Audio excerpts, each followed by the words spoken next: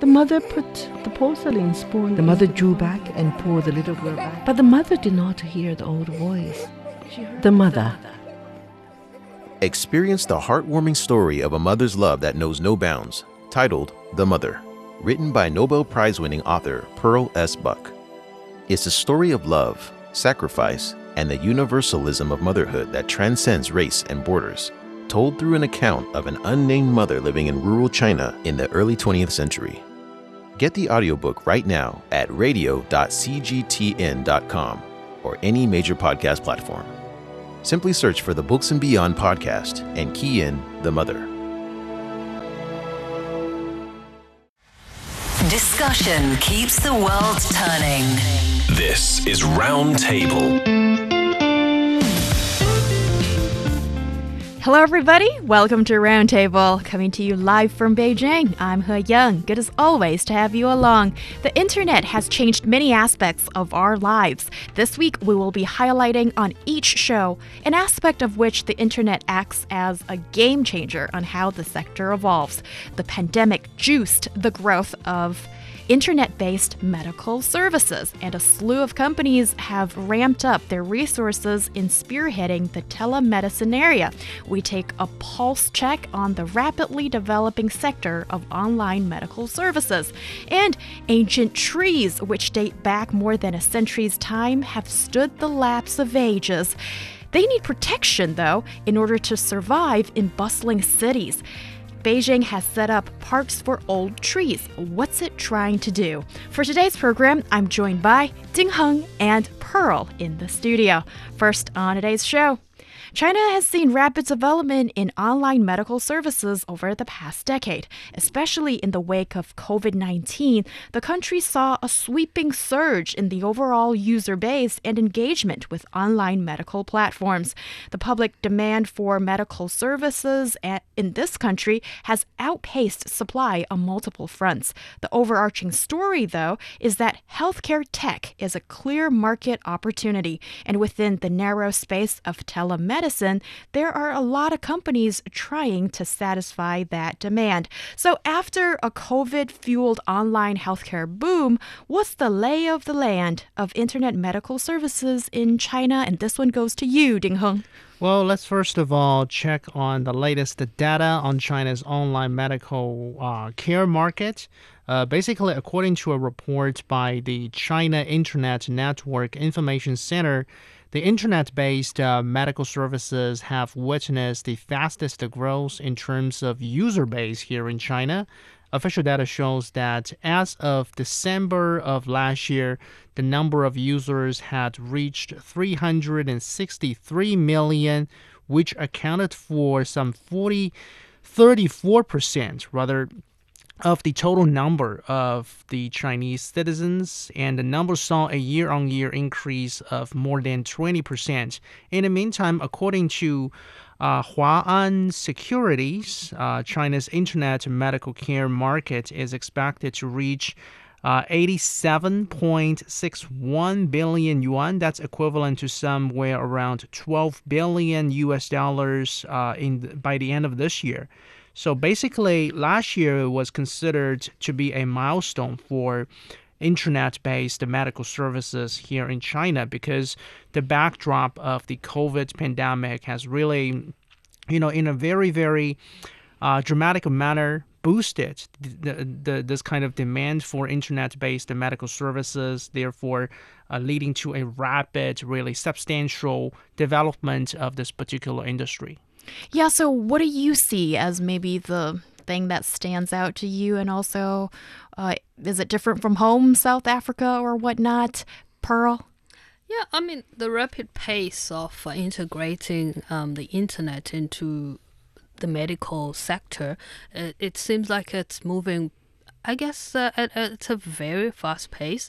Even in Africa, we see that a lot of people with the rising internet connectivity, people being able to have smartphones and have access to the internet in different parts of the continent, what you are seeing is that governments are now starting to lean in a bit more on digital health care services or internet healthcare services, as we're calling it. And so they are now saying, because we have this problem of staff shortages, especially healthcare workers, doctors and nurses, we don't have enough on the continent, and those that we have, they are being poached by bigger countries that offer better salaries. And so because of this challenge, internet healthcare services, they are coming in handy, especially in trying to improve access to rural areas. That is it's helping people in rural areas have this valuable service that ensures that their lives are improved, especially when it comes to health. Yeah, definitely. I think the internet brings a lot of convenience, especially with medical care. This is one of the exemplary areas, so to speak. But there's one number that you just cited, Ding Heng, which I find to be a little bit baffling. That is 34% of our population apparently are engaged in, at least have enjoyed the so-called medical, internet-based medical services. And it made me sort of dig into the history of, actually quite brief history of internet medical services in this country. And if you do count in booking an appointment online as internet-based medical services, then yeah, I would be a little bit less surprised by that huge number. But maybe that's what it is. Yeah, indeed. I guess, because the definition is pretty broad, I think. And I think basically the earliest form of internet-based medical services can really date back to the early 2000s, because some industry experts, in their observation, they have divided China's internet-based medical care sector into 3 stages of development. Basically, the stage 1, according to these people, to these people's opinion, covers the area between 2000 and 2015. So basically, during that stage, the focus was on exploring the internet medical industry, was business activity, primarily, focusing on some peripheral medical services, just like what you have suggested, offering online medical information, consultation, appointment booking regarding doctors. So at the very stage, it was very limited. But I guess later on, there was a so-called fast or golden period of development starting from 2016 or somewhere around that. Yes, from 2016 to 2019, which is only a few years' time, but pretty much before COVID. That was the cutoff point. But in the first stage of development, like Ding Heng, you mentioned, at the time, there was very limited involvement in actual medical diagnosis and treatment. So it's very much, booking appointments, and it doesn't really regard much with your specific ailment. You don't ask a doctor about what happened with this particular black spot that I see in my arm, that kind of thing. And then in the second stage, which was also even a briefer moment by the look of it, there was a lot of talk and also a lot of investment that went into developing these online medical platforms. And all the big names in tech, here in China, they were all involved, and they were all trying to invest and build a big ecosystem that they hope that they can lock us in as much as possible, and certainly going to see the doctor for treatment. This is like a huge part of everybody's life. At some point, you will need to go through that. And then comes stage 3, which is 2022 to 2022. Did I make it clear? 2020 to 2022. Yeah. So that was the transformation period triggered by COVID. And then anything that could be moved online has pretty much been moved there. So that's where we're at now. Yeah. Yeah. And Pearl, you seem like you want to share with us something? No, I'm just still, looking at how this makes people's lives easier. I mean, coming from a third world country, in a way, a continent that's full of countries that are still very much far behind in terms of technology, even with resources that are related to the healthcare sector.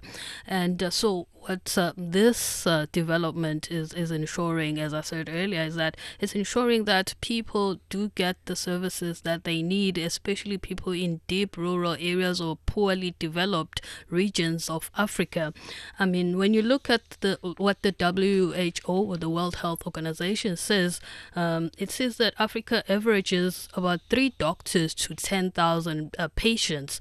And you compare that to countries like, say, Germany, where it's 84 patients to about 84 doctors rather to about 10,000 patients. So that just paints a picture of how far behind we are as Africans, as well as the challenge of not having enough healthcare workers. So now if people have access to the internet through their smartphones, or even at home they have laptops or PCs, then they are able to reach out to doctors in different parts of the country, even in the world, to get the services that they need.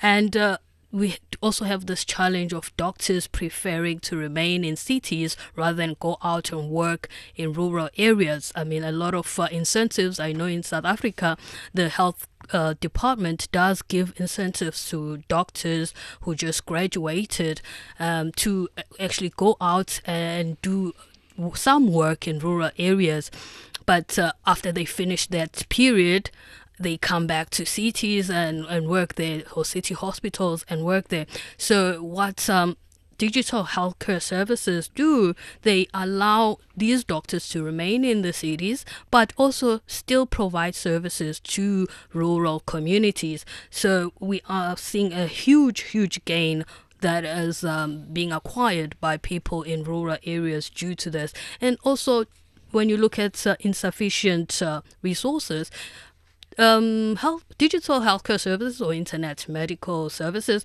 they allow regions to pool resources. So you can have patients all over the country, but they'll be able to access maybe a neighboring regions,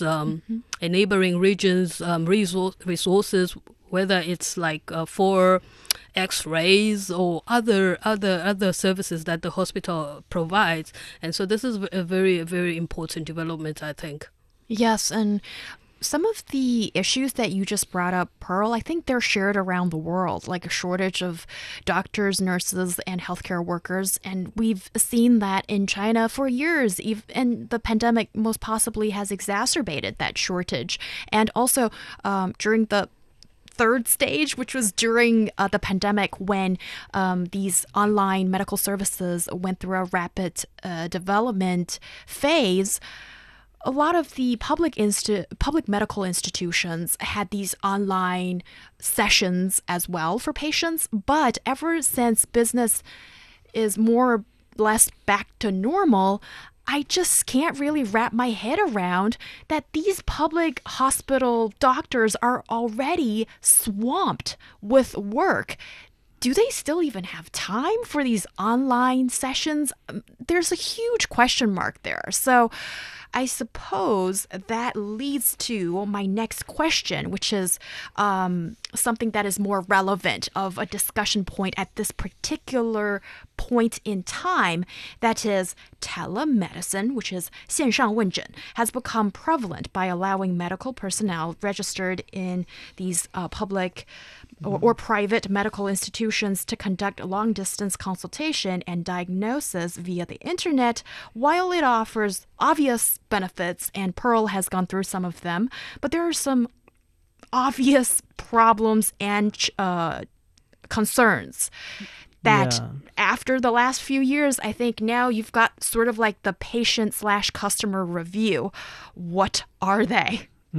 So my general, before digging into details, my general impression or skepticism about this, if the medical resources, the total volume or quantity or amount of medical resources is fixed, or if there is a general lack of medical personnel, then they are not going to provide quality service online anyway. That's my general impression. But Sorry, maybe there could be the other side of the argument that is, well, within maybe their quote unquote free time. So, like, if these doctors want to do something extra in their leisure time or whatnot, or maybe some hospitals might have these work assignments or something along those lines to, let's say, really help out in like remote areas where, there are some of these cooperation programs of big hospitals in the biggest Chinese cities to help out the remote villages or, places that are significantly short of medical resources. I know it might sound a little bit far-fetched, but with a lot of these online platforms who claim to have registered doctors to also provide their service on their private platforms, then how do you explain that, right? Yeah. So basically, the point I was trying to make is that we need to continuously increase the supply of medical talents. That's really the key direction. But, going back to the question about some of the problems or shortcomings in this particular area, I think number one is really this lack of, physical or face-to-face based examination, because really without a physical examination, those doctors or healthcare providers in general may really, end up missing some really important diagnosis guidelines, because so thereby that will potentially lead to misdiagnosis or incomplete assessment of the medical condition, to say the least. That can lead to some really bad consequences if not handled well, because so here is one particular case I have collected from a relevant news story. Basically, we are talking about a man surnamed Ling, who have some dark spots on his skin. He made an online appointment with an expert and purchased a telephone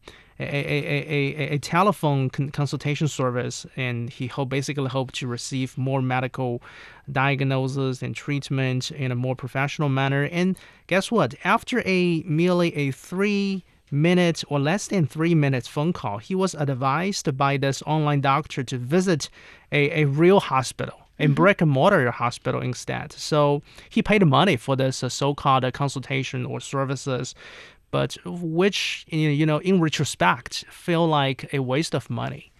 So he could have just went to the brick-and-mortar hospital in the first place and saved that 140 yuan in time. 140 yuan. It's not a big deal for average Chinese households, but for people with less decent income, that's a burden. That's still a certain a amount of money. It is. Yeah. What are some of the other concerns that you have, Pearl, in light of the popularity of telemedicine? Well, one of the concerns is that people still don't trust Why should technology, they? especially technology, that as especially well. in Africa. Even though younger people, maybe they are more welcoming to it. But when you look at older people, one example in Africa, voting, a lot of people are against voting online. They want to vote on paper the traditional way during elections in countries that host elections, because they fear being cheated, all of those things. So when it comes to medicine also, that is a concern that some people may have. They don't trust talking to someone who is not really a person. They want to talk to a real doctor and have a comprehensive checkup, and that will make them feel like they are being well taken care of, and they will just calm their nerves if they are suffering from something that is really shaking them up. And we saw this in Rwanda, which is an East African country, where the government teamed up with a company called, well, I don't know if I mention the name, but with a private company where they introduced the continent's first digital universal primary care service to make healthcare more accessible in this small country. And some of the patients, this is what they were saying, that, they don't trust, they don't fully trust the online checkup system. Right. But also we have the issue of dangers that doctors face. So especially in conflict areas. In conflict areas, we know there are many countries in Africa that are experiencing fighting and so on, Sudan, etc. And people need attention there. So telemedicine comes in handy there because it does not put doctors in harm's way. They're able to be consulted. They get consulted off-site and or remotely, and they are able to give their prescriptions and so on wherever they are and not close to the conflict zone. Right. Thanks for bringing that up. That was really beyond what I thought would... Very eye-opening. Yes, would be involved here. And when we talk about doctors, apparently some of them are scared of liability because if you misdiagnose something and let's say if the patient comes back at you maybe with litigation, then what do? So therefore, they usually come up with very conservative diagnosis, or they would just send you back to the brick and mortar hospital, and therefore that has generated some bad reviews, and also sometimes the doctor, you might not be seeing a doctor online in real time, so you'd be leaving a series of photos of your ailment and also description typed in by you, and then you wait for the doctor to read all of this information and give you feedback.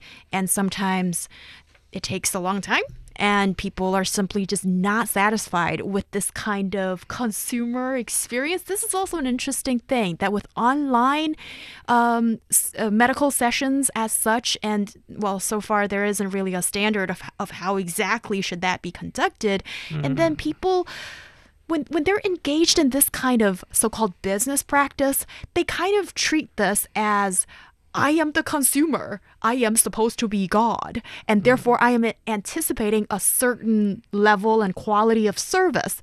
And a lot of these online platforms simply are not adequate to deliver. And therefore, you get a bad review. And it's really interesting how this whole sort of medical diagnosis experience kind of varies a little bit from the experience in the public hospital, when you have a lot more respect, it feels, for the doctor, and it's not so much of a consumer experience, if you see what I mean. Also, how safe is your data? That's another, that's the thing with all online activity. Sensitive, medical issues that people want to be kept secret or private, and nowadays we have lots of hackers that are doing nefarious things. So that's also another concern that people might have. Yeah, with this, at least you're not entering your ID number. You don't necessarily need to show all that. But I think it's a valid concern for sure that this information breach thing. Yeah, in the meantime, other problems could exist as well, judging from some of the relevant media reports we see here in China. These problems could include, say, some of these platforms actually use AI technology to do the prescription. Is it any good? Which might raise some concern regarding, trustworthiness. I would prefer a real doctor, a real expert to prescribe drugs for me rather than an AI, a robot, That's a really good point. Do you think that folks are actually placing a lot of faith in these online sessions, or maybe you're kind of just looking for a second opinion? And here is also a problem that apparently, according to the regulations, these online medical platforms are not permitted to give the first diagnosis. They shouldn't be doing that. but in reality, sometimes that happens. So in theory, they should be offering a second opinion. But in reality, when sometimes, you really want to know what's wrong with this thing, and then you go online and you're not really happy with it. Yeah, so I guess that's the reason why in most of recent years we see government authorities, for example, the National Health Commission, releasing many, several relevant documents trying to strengthen regulation, supervision, or even to enhance the self-inspection on the part of these platforms. So, yeah, hopefully there can be some improvement. Yeah. Self-inspection. Anybody with the ability of critical therming would have some second thoughts about that. I think some independent inspection. I can use a thermometer, yeah. Thermometer?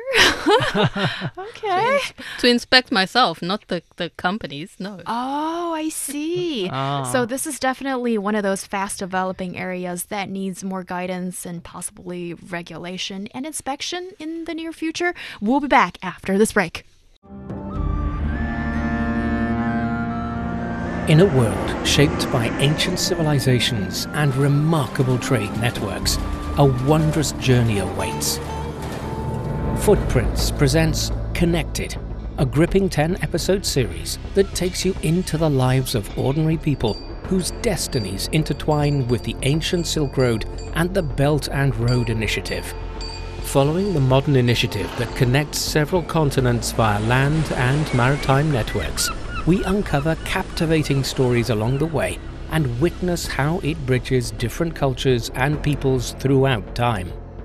Brace yourself for an enthralling experience with Connected, arriving on all major podcast platforms. Subscribe today and join us on this extraordinary journey through time and space.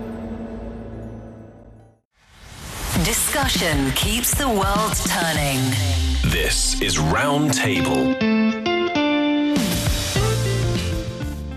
You're listening to Roundtable with myself, Heyang. I'm joined by Ding Heng and Pearl in the studio. And when you're not on Roundtable, Ding Heng, you sometimes host, but are always involved with another show. And tell our listeners where to find you when you're not on Roundtable.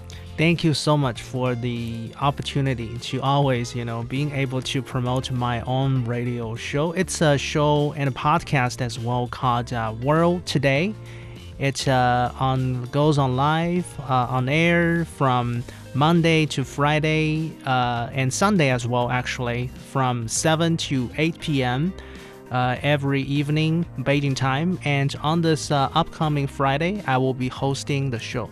Thank you very much. Lovely. And now we know where to find you, Ding Heng. And we do have comments saying that they just can't have enough of you. Simple as that, Ding Heng. Thank you. I'm really, really flattered. And it was really great to have you guys on the show sharing your unique perspective and fun insights as well. Coming up, some of our country's oldest trees survive and thrive in the most densely populated cities. Today, we discuss the significance of ancient tree conservation and the positive impact of creating dedicated spaces such as an ancient tree garden to safeguard these living monuments. Follow our lead in listening to the lives of ancient trees and breathe in their wisdom. And some youth hostels have rejected customers older than 35. And we need to find out why. and I think some of these hostels have already apologized, but it's a bit strange. Is it ageism? What's going on? Our podcast listeners can find us at Roundtable China on Apple Podcast. When you're there and you're so inclined, please give us a 5-star review. It will help other folks find the show. And there's got to be questions you want to raise and hear us discuss. So share it with us, would you? There's a place to do it. EZFM Roundtable at foxmail.com. Emails are fine, but voice memos are always better. Your voice could be featured in our Heart to Heart segment. And now on Roundtable as we continue today's discussion. Ancient trees maintain a remarkable presence, standing tall and stretching centuries of time. They are not only vital for ecological balance, but also are an integral part of our natural heritage and bear cultural significance too. In China, ancient trees are defined as those aged over 100 years old. And the Beijing municipality has set up parks for ancient trees in an effort to conserve these trees and their surrounding ecosystem. So tell us how these ancient tree parks have been built in Beijing, and cite some examples too, Ding Heng. Yeah, so basically the municipal government of the Beijing city has been building some ancient tree parks across the city to conserve these trees and also to really enhance or improve their surrounding natural environment. That's a very key element as well. We are talking about a project involving 20 ancient tree parks, including ancient tree theme parks, ancient tree protection communities, as well as ancient tree alleys. And this project was first proposed back in 2020. So basically, I guess the purpose is to improve the growth of ancient trees and raise the Beijing residents' awareness about the importance of protecting these natural heritage, let's put it in this way. So one example is that earlier this month, the ancient tree garden in Baiwangshan Forest Park was repaired and opened to visitors.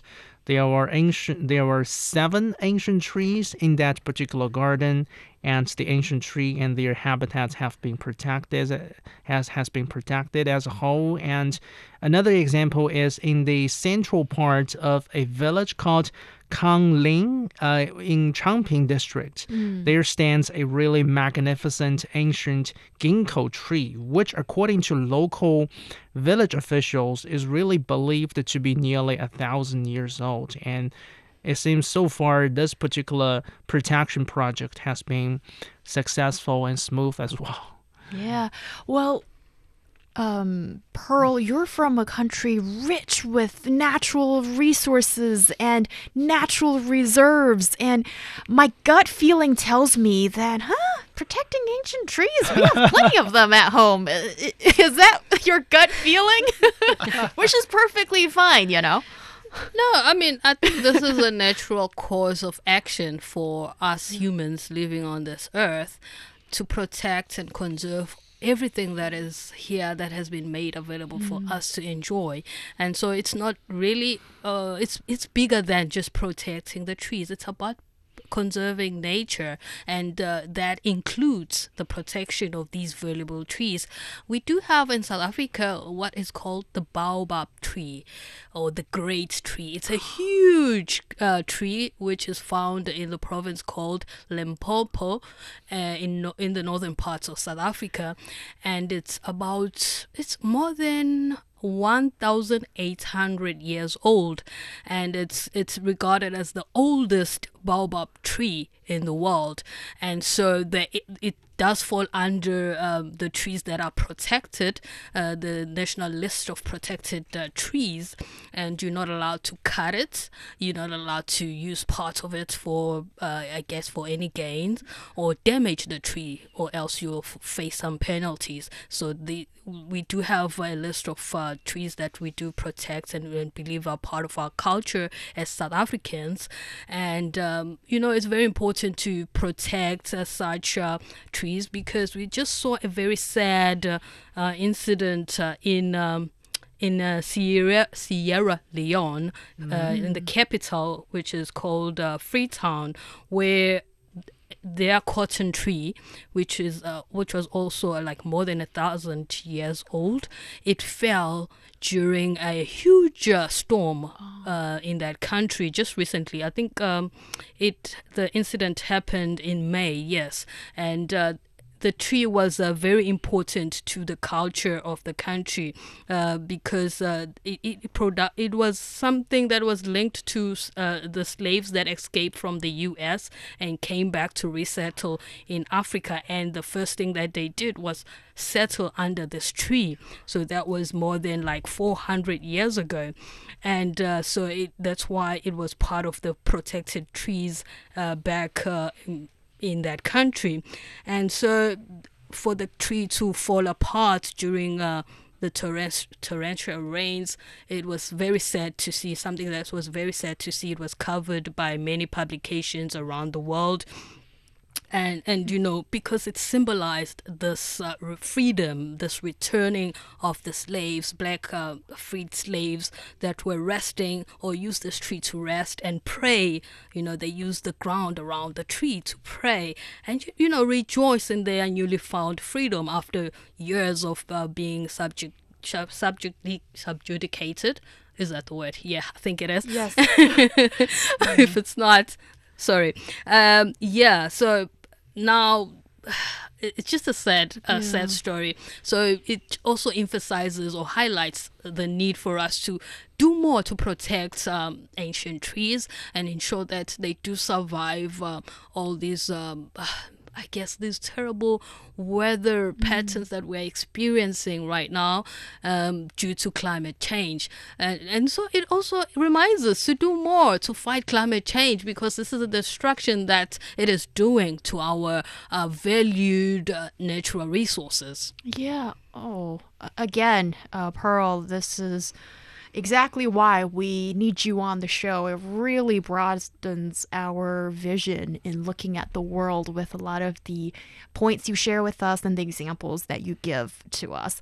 And here in Beijing, when I'm looking at ancient tree protection, actually this has been ongoing, but in the past few decades, what we've seen would be there has been this awareness.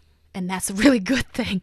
But also during the rapid urbanization process, often you're looking at a huge residential building or a complex is being erected. And there are a couple of ancient trees here. Are they kind of in the way of development? Or sometimes in the last few years, I remember reading all these news reports of,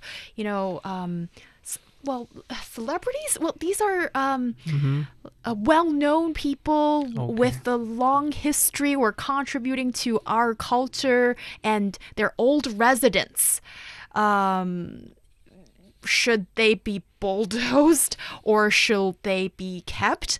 But again, they kind of stand in the way of development. And how do you deal with these things or relics or living monuments that might be very useful or very good for the environment, but you have all these big plans of developing the city. And that was a bit of a headache that many cities experience. But in Beijing, we saw these little patches of land with this. Sometimes it's like out of nowhere, like in the middle of a highway. And then there's this ginormous hole that gives room to an ancient tree to stay there.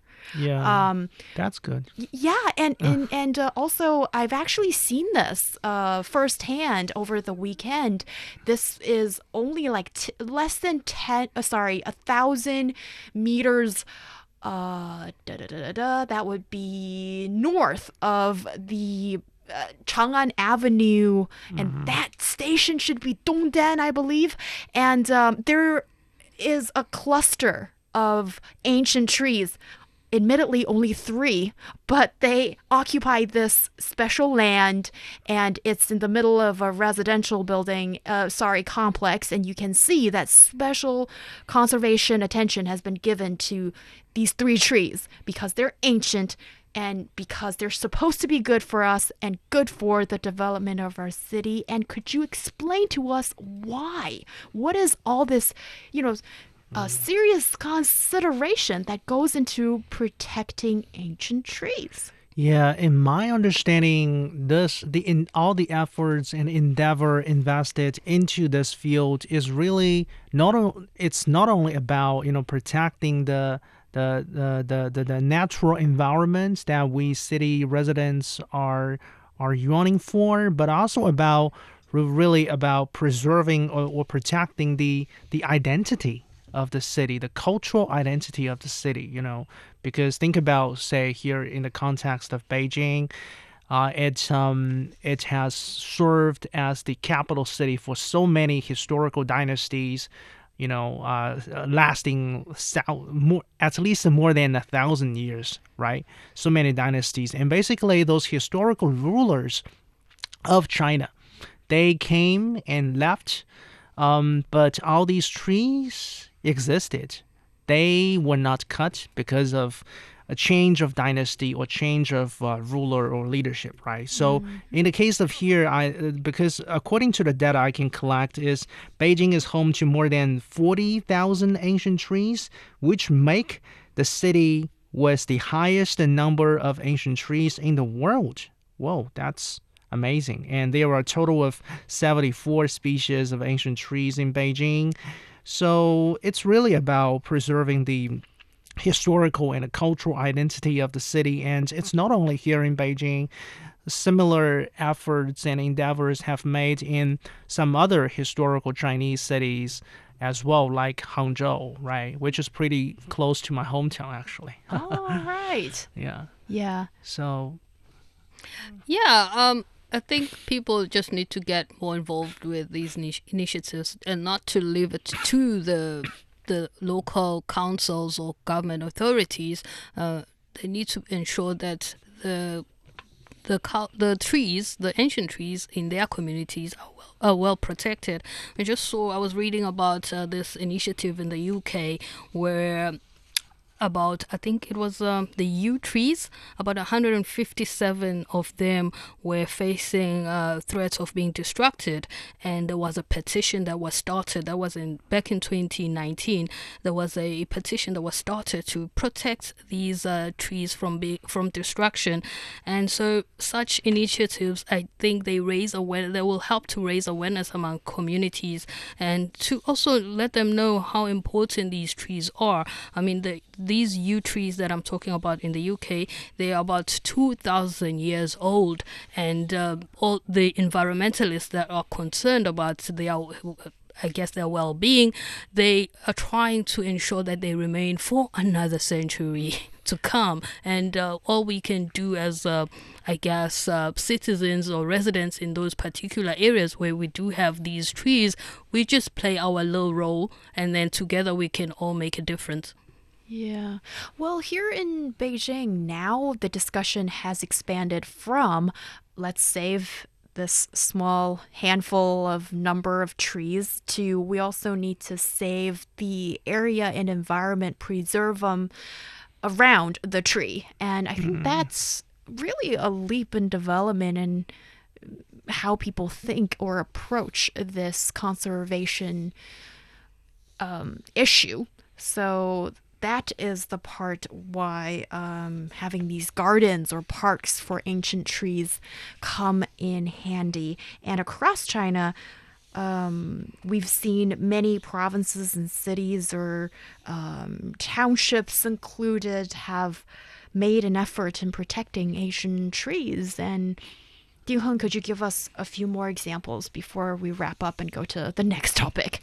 Yeah, so Hangzhou is one example I talked about earlier. And apart from Hangzhou, I can also find another example regarding Tianshui, which is a city in northwestern Chinese province of Gansu. Basically, that city is home to more than 2,900 ancient and precious trees, and more than 100 of these trees are over 1,000 years old, according to statistics released by the local government back in 2019. So, however, due to a lack of, effective protection measures, many of those trees suffered from issues like pests, plant diseases, natural disasters, pollution, and human behavior, including, graffiti. That's very tragic situation. But under under this kind of awareness raising on the part of the local government, I think there has been some improvement. So yeah, so basically, I think those historical and cultural protection center in the city have invited those plant experts to come up with some specific protection measures for the trees. Based on their specific problems, including treating, tree holes, as well as installing fences and trunk supporting structure to improve their living environment. This is very important because really, when you think about it, ancient trees can also increase biodiversity, right? So absolutely. Yeah. Yeah. For example, owing to their sprawling roots and luxuriant foliage, ancient trees form a small biosystem by themselves, and they serve to regulate the climate and provide habitat for animals. For instance, an ancient banyan tree in Tianma village, Jiangmen, Guangdong province, forms a forest by itself. Its offshoots cover more than 1.3 hectares, providing shelter for 105 bird species, more than 300 plants, and over 200 wild this is the snail kind of animals that I'm trying to get to here, and they've been found around the trees. So these are, that's a mini ecosystem just like that. And also ancient trees bear testimony to our history. And both of you mentioned, the symbolism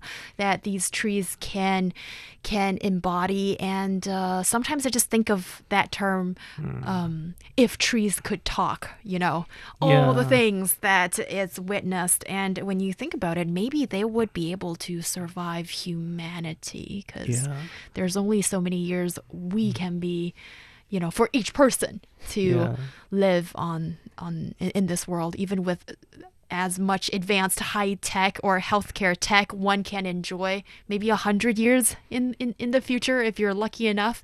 But these trees, we're talking about hundreds, if not thousands of years. So this is an important piece of the puzzle of our ecosystem, and we need to be aware. We need to be careful. We also need to make the effort to preserve a lot of what nature and Mother Earth has to offer, because we have the future generation to think about as well, right?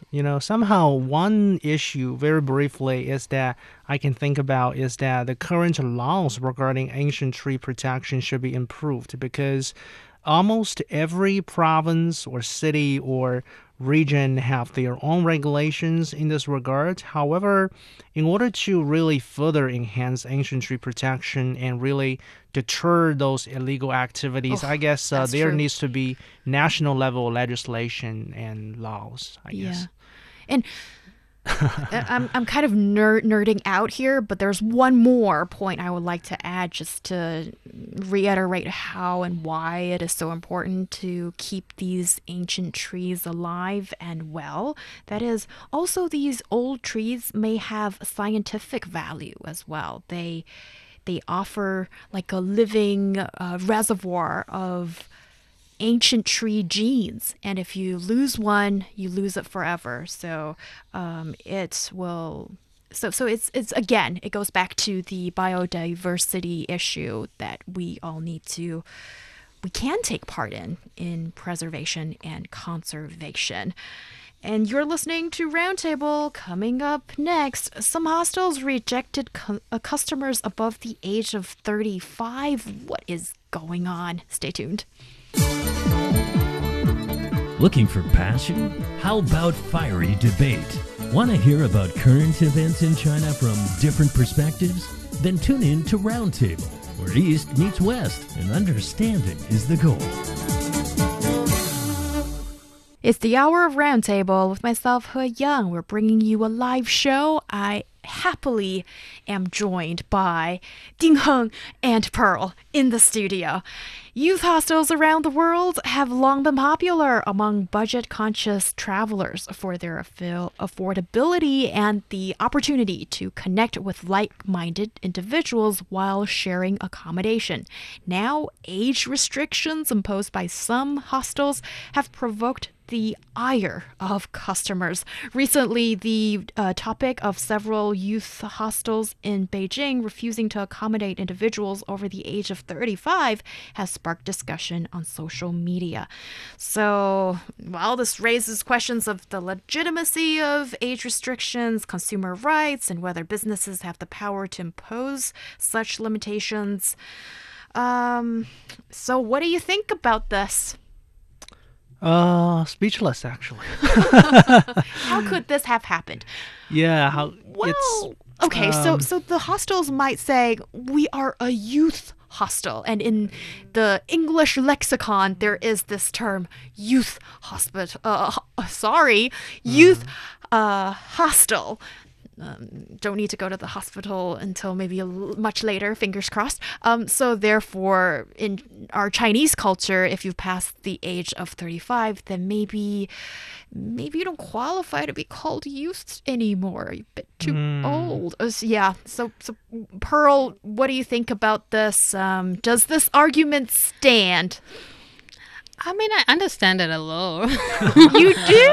You do? Because if they only or mainly cater to younger people, meaning maybe people in their 30s or in their 20s or early 30s, then if you have somebody older or in the, say, in the upper part of the 30s, then it might create a challenge. I mean, I do belong in that bracket, so I guess my habits might be a little different from someone who is way younger, who's in their 20s.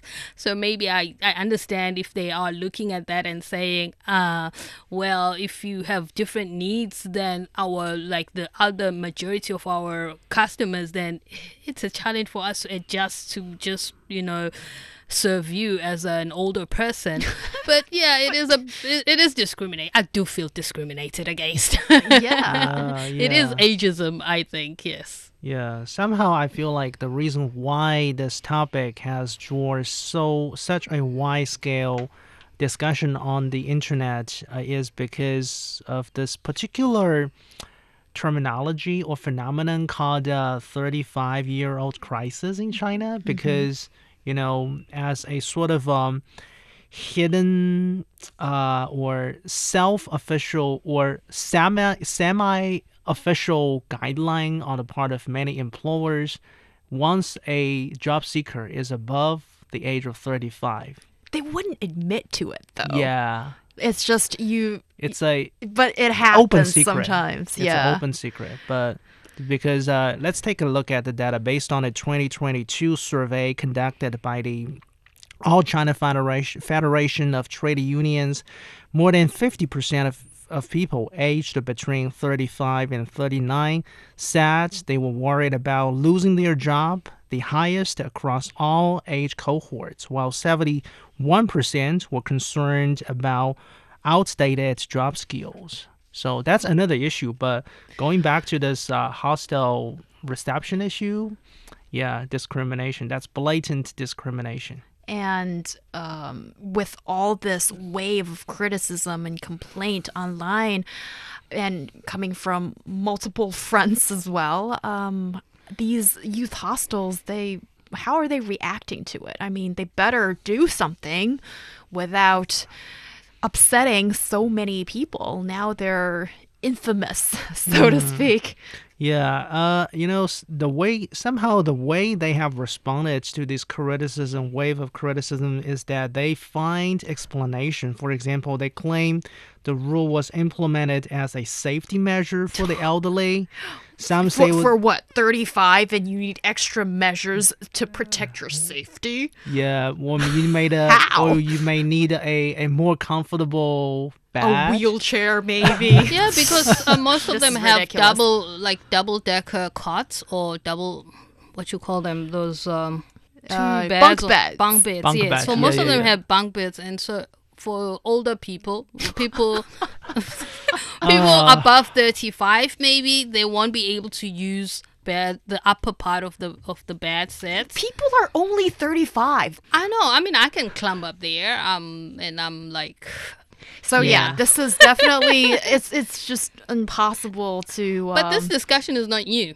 It way back in the early 2000s. That's where we also saw the call to remove the youth out of, because they used to be called youth hostels. Yeah, and just don't get tripped upon the word youth. Basically, now and around the world, a hostel is a hostel, with or without the youth attached in front of it. You're listening to Roundtable. That's it for today. We'll see you next time.